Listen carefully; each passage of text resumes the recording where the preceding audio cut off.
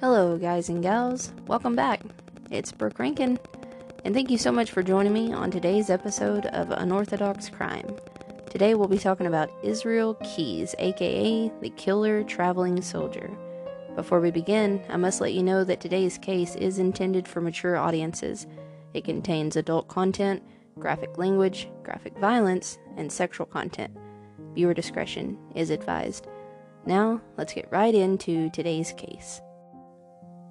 Israel Keyes was born on January 7, 1978, in Cove, Utah. As the second child of John Jeffrey Keyes, a maintenance man, and Heidi Hackison, a third-generation American with Swedish ancestors, he had an older sister, 4 younger sisters, and 3 younger brothers. Soon after his birth, the Keyes families moved to an area in Stephen County, Washington called Aladdin Road, where John Keyes purchased land just north of Colleyville, a remote hamlet in the northeastern part of the state. There, he was raised in a Mormon environment, in which he was homeschooled, but Keyes also occasionally attended a Christian Identity Church, which advocated white supremacist beliefs. Keyes would later tell friends, neighbors, and co-workers that he was raised Amish. They lived at times without electricity, and for years, some of the kids slept in a tent. The kids earned money through under-the-table jobs cutting firewood or working on farms. He started developing an obsession with guns. He said he spent time in the woods and hunted, quote, anything with a heartbeat, end quote. Also, in Aladdin Road, the family became neighbors and friends with future white supremacist and family annihilator Chevy Coey and his brother Cheyenne. During his childhood years, Keyes would walk around with a pistol everywhere he went, and at the age of 14, his grandfather gave him a .38 caliber revolver in which he outfitted with his first homemade silencer. He and a friend also had a habit of breaking into houses and burglarizing them. He said he would steal the neighbors' guns and hide them in a catch at his family's home. He would also shoot at houses with BB guns and start fires in the woods. When his parents found out, they made him apologize and return the guns. At this time, Keyes also began killing pet animals. Between 1995 and 1997, he started working in a 7-man crew for a construction company, doing custom work for customers with needs beyond construction. Later in the 1990s, the family moved to Smyrna, Maine, where they became involved in the maple syrup business. It is there that he rejected his parents' faith and openly declared himself as an atheist. As a result, he was kicked out of the family home.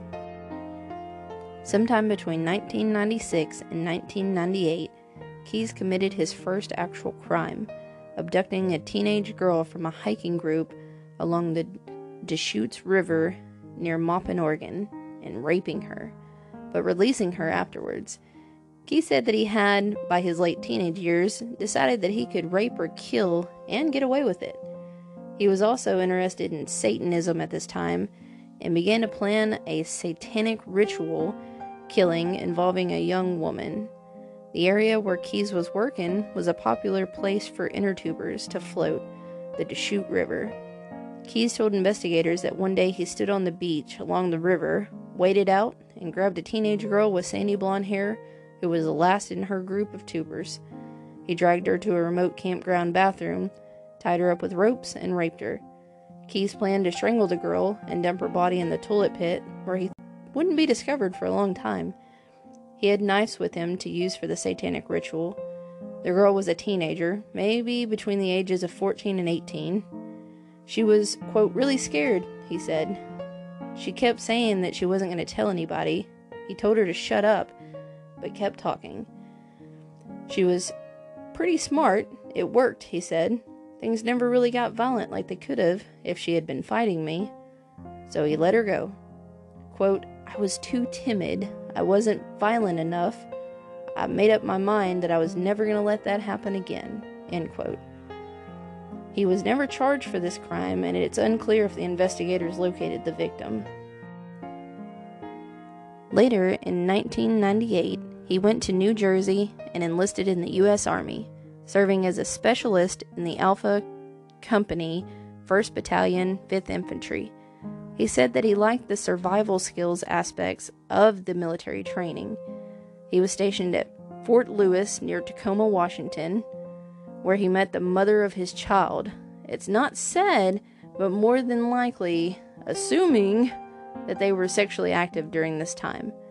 He was also stationed at Fort Hood in Killen, Texas, and he was also trained in Sinai, Egypt, where when stationed in Egypt for 6 months, he said that he and his friends would drink a lot and would take trips to Tel Aviv to pick up prostitutes.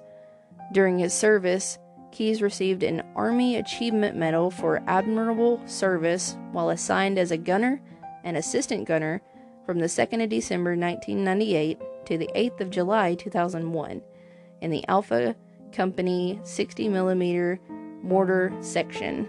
On May of 2001, he received a DUI charge in Thurston County, Washington, followed by a state charge for driving with a suspended license.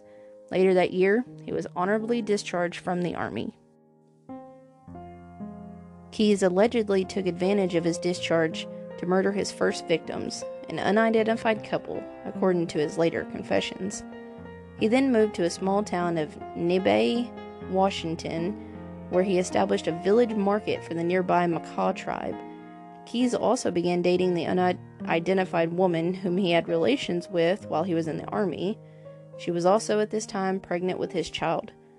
He spent most of the next 6 years living on the reservation in the Turnagain neighborhood with his nurse practitioner girlfriend and their child.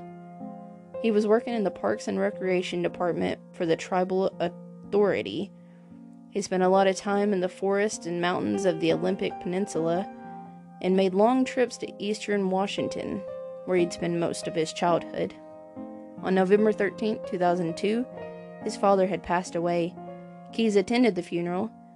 Later that year, he separated with his girlfriend, who took their daughter with her. In the first few months of 2006, Keyes began taking part in marathons. Between that year and the next year, he had allegedly claimed 2 more victims. It is at this point that he began making numerous travels for unspecified reasons. In 2007, Keyes opened a new business called Keyes Construction, which was extremely reliable. In 2009, after making travels to California, Washington, and New England, Keyes decided to rob a bank in order to fund his crimes. On April 10th, allegedly after abducting and murdering a man, he walked into the community bank in Tupper Lake, New York, sporting sunglasses, a jacket, jeans, gray sneakers, 2-tone gloves, and a fake mustache with goatee. He was also armed with a .40 caliber Smith & Wesson semi-automatic pistol. He was also equipped with a .22 caliber 10-22 Ruger Charger pistol. Successfully robbing the bank, fled, and buried a toolbox about a half a mile down a path in the Woodside Natural area of Sussex, Vermont. The toolbox contained a desiccant, a substance used as a drying agent, the Smith & Wesson, and the Ruger Charger. 4 days later, he returned home by airplane. He then spent the next 2 years repeatedly traveling through the country for a variety of undisclosed reasons. At the time between April and May 2011, he constructed a homemade silencer for the Ruger Charger pistol. He then decided to test it out during his next crime. After flying to Indiana and then driving over to New York to attach and test his silencer, Keyes drove to Vermont, where he rediscovered the toolbox that he had buried earlier, to which he decided to randomly target and murder someone before going on a bank robbing and arson spree. After selecting a location to take a victim, which happened to be an abandoned farmhouse in Sussex, Keyes readied his weapon and began watching motorists from a safety of a nearby wooded area. Initially targeting a motorist driving a yellow Volkswagen Beetle, Keyes found that the plan was impractical and switched his focus to a couple instead.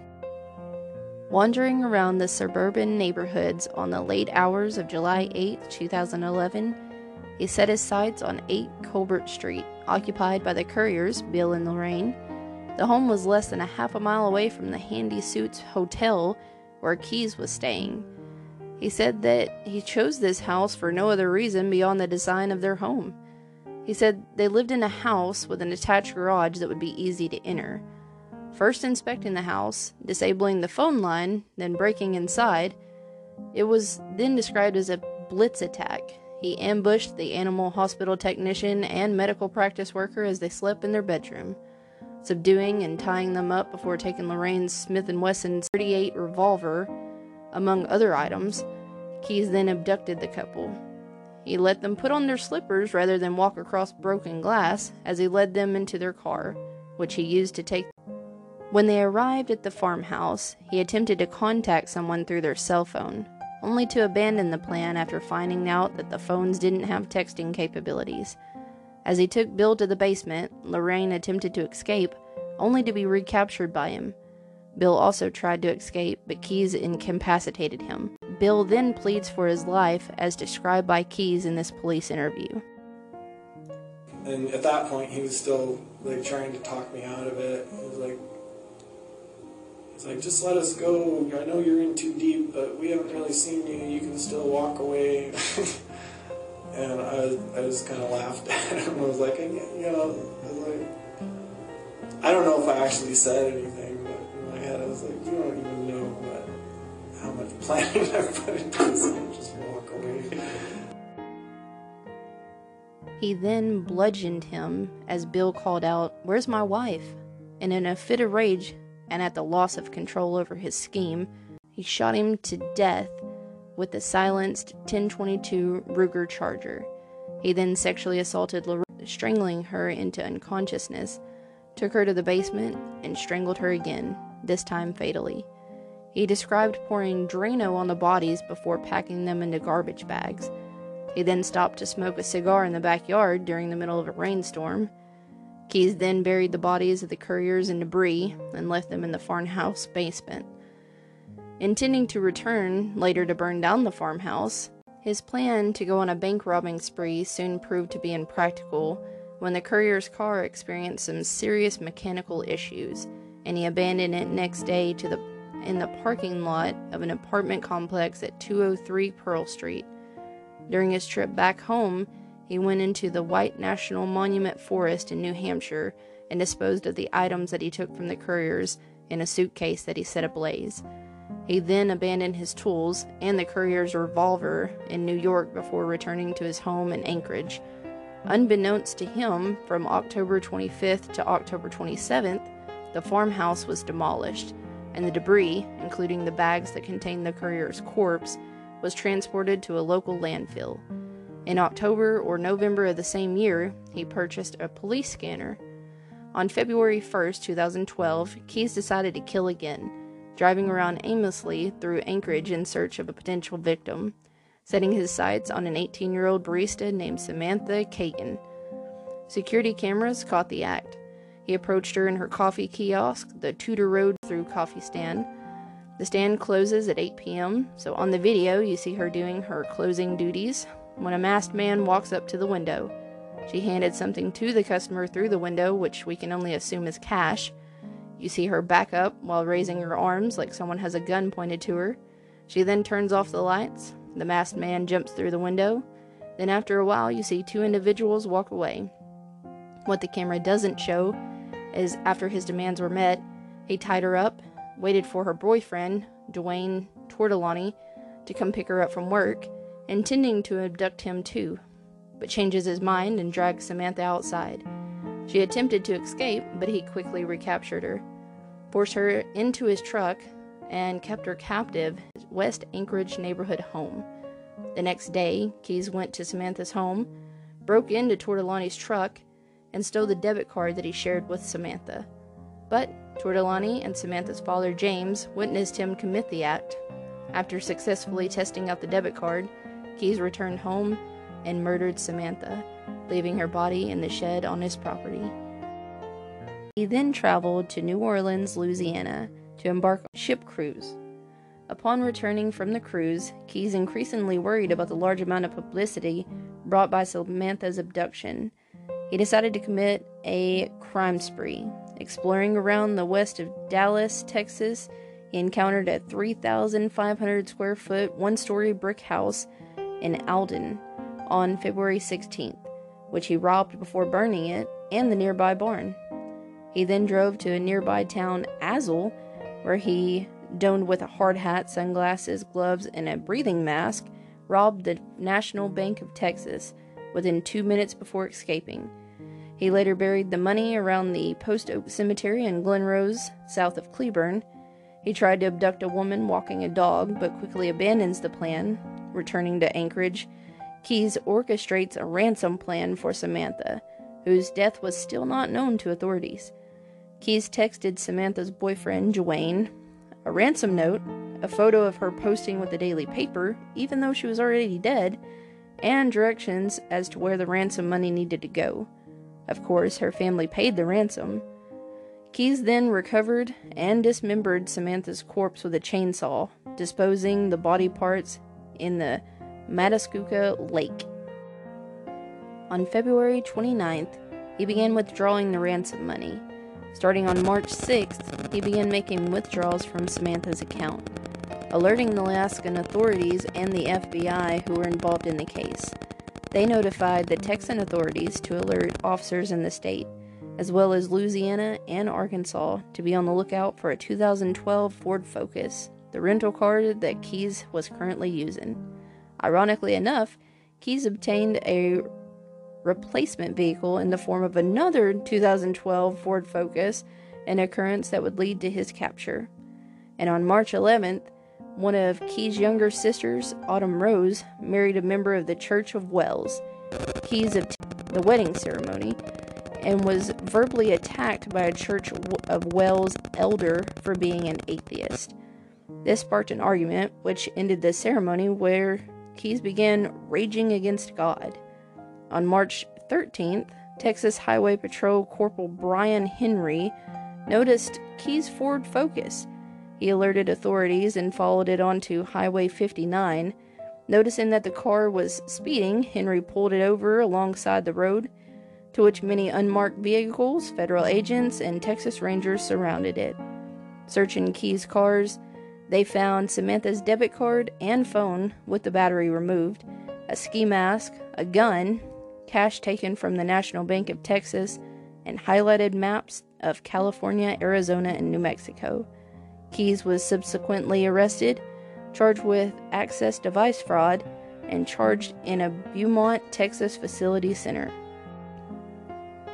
On March 26th, Keyes was taken back to Anchorage, where he confessed to murdering Samantha, whose body would later be discovered on April 1st. During interviews, Keyes was shown to be calm and patient, yet frustrated at the rules that he and his attorneys were told to abide. He willingly gave terms to confess to any crime he committed and plead guilty to all charges brought against him, as long as he was executed, and the trial took less than a year. In April, Keyes submitted to a 6.5-hour evaluation by Ronald Rausch, a Washington psychologist. It was meant to be determined whether Keyes was sane enough to make legal decisions for himself. The evaluation found that Keyes was insane, and at the high average end of the intelligence spectrum, he was found to have antisocial tendencies. Investigators later struck a deal with him about finding the bodies of any potential prior victims in exchange for the media not knowing any details Keyes didn't want to make public. As a result, authorities found and unearthed a farmhouse where Keyes left the courier's corpse at, only to find indications of decomposition. Not wanting his name to be released to the media in fear of his daughter's life, he threatened to stop speaking to investigators. They brought treats for the man they suspected was the serial killer: espressos, cigars, bagels, and the occasional candy bar. They let him feel like he was in control, and Israel Keyes talked and talked. Though he confessed to some of the murders and went into detail about the courier murder, he wouldn't detail much else, telling the investigators, quote, "The things I've done, I don't feel bad about them. I did them for myself. It's better for me to keep them to myself. They're mine," end quote. Keyes said that his retirement plan was to build a dungeon in his home, He told investigators about a catch of potential body disposal tools he had secreted along the bank of Eagle River. They found it based on Keyes' directions. Quote, "I only had left that stuff there because I was planning on using it eventually. I don't like to litter." End quote. On June, a routine court hearing debated on calling the case, quote, "complex," turned violent when Keyes managed to escape and tried to attack spectators, presumably in a suicide attempt. He was subdued with a taser and taken back into custody. The following day, he stressed his perception of dishonesty from the prosecutors and that the escaped attempt was unplanned and merely a reaction to stress. Because of the escaped attempt, security measures were increased on him. This included full restraints, a 2-officer escort every time he left his cell, restrictions on razor and pencil possession, and daily strip and cell searches. An Anchorage police detective interviews Keyes for dozens of hours between April and October of 2012. Audio recordings of those conversations were unsealed recently after a legal fight commenced by a New York author who was writing a book about Keyes. The Anchorage Daily News reviewed 13 hours of newly released audio files. The conversations illustrated a fractured thinking of an Anchorage contractor and a father who led a secret life, plotting and carrying out crimes. On July 20th, WCAX broke the story on Keyes' connections to the disappearances of the couriers. As a result, Keyes refused to speak to the investigators for a 2-month period. On August 12, 2013, federal authorities released new information on Keyes, revealing that they suspect him to have a final death toll of 11 victims, all killed from 2001 to 2012, and that there were possibly other victims in Canada and other countries. Additionally, he was confirmed to have also burglarized 20 to 30 homes and robbed several other banks in addition to the Community Bank and National Bank of Texas robberies. Keyes told investigators that the Samantha murder was one of many. He teased and said that he killed less than a dozen people around the country over more than a decade, in addition to robbing banks, burglarizing houses, and arson. The other alleged or suspected victims that were believed to be unspecified locations in Washington, in 2001 they believed he killed an unnamed couple, and between 2005 and 2006 they believed that he killed 2 more victims separately. One was allegedly dumped in Crescent Lake in Lee Bay, Washington, sometime in July 2001. There was another alleged unnamed victim in Hennesack, New Jersey, on April 8, 2001. They found Deborah J. Fieldman deceased and believed that he was connected to this incident, along with the unnamed female they found on April 9th in New York. And in Texas in 2012, another unnamed victim was found, believed to have been murdered sometime after the Samantha's murder. Whenever he killed, Keyes targeted random victims, all whom lived extremely far from his home and never hit the same area twice. In all instances, he planned his murders long beforehand and took many measures to avoid detection. When he killed the couriers, Keyes struck Bill Courier with a shovel, then shot him with a .22 caliber 10-22 Ruger Charger pistol outfitted with a homemade silencer. Then he raped Lorraine Courier, strangling her to death afterwards. When he killed Samantha Cogan, he also raped her and strangled her to death, but afterwards he dismembered her body. During the Aldo, Texas arson fires, he used gasoline as an accelerant. When he robbed the Community Bank in Tupper Lake and later the National Bank of Texas, he used a .40 caliber Smith & Wesson semi-automatic pistol to threaten and intimidate employees and customers. He would use the same gun to terrorize the couriers. According to the interviews with the FBI, Keyes strangled all of his victims, with the exception of Bill Courier, who was shot, and one victim in Washington who was killed by blunt force trauma. As the interviews went on, Keyes was spending 23 hours a day in a cell. He complained that the guards were, quote, watching him like a hawk. He wanted the death penalty and told investigators that he had no long-term invest in survival in prison. By October, the agents told Keyes that they were losing their patience. Their bosses believed that they were being played by him. They told him they were under pressure to produce names and locations of the people Keyes claimed to have killed. Quote, "The ground is freezing, Israel. If you want to be involved in helping us, it was 18 degrees outside yesterday. We don't have a lot of time to play with it. And long, cold winter," said Steve Payne, an FBI agent. And on December 2nd, Keyes wrote a 2-page, front and back, suicide note just before slashing his wrist with a razor mistakenly issued to him, and also hanging himself. Because of the odd method he employed in his suicide, the medical examiner was unable to tell the primary cause of death. In 2013, after Keyes' jailhouse suicide, a federal judge unsealed some of the interviews at the request of the then Alaskan Dispatch, whose conversations mostly dealt with wrangling over legal procedures with the investigators and federal prosecutors over his case. But some of the sessions, as well as the psychological evaluations of Keyes, were kept sealed. When the author and New York Post columnist Maureen Callahan began researching a book on Keyes, she went in search of the sealed interviews. Quote, "I was just told, no, you can't have them, and we're not going to tell you why," end quote. The government was so intent on keeping them sealed years after the case had been closed, she tried for years to get the files released, eventually hiring Anchorage attorney Jeff Robinson to urge them to unseal the federal court in Alaska. In April, a judge ordered the government to release all the interviews as well as a psychological evaluation. Callahan's book about Keyes, A Dark Night in Alaska, The Hunt for a Perfect Serial Killer, was published in 2019. Now, I didn't put Israel's daughter or ex-girlfriend's names in here just because I'm sure they've already been through enough hell over this, but I guess if you're super curious, it's just one Google search away. Thank you so much for letting me borrow your eardrums today, and remember, now more than ever, be kind, be safe.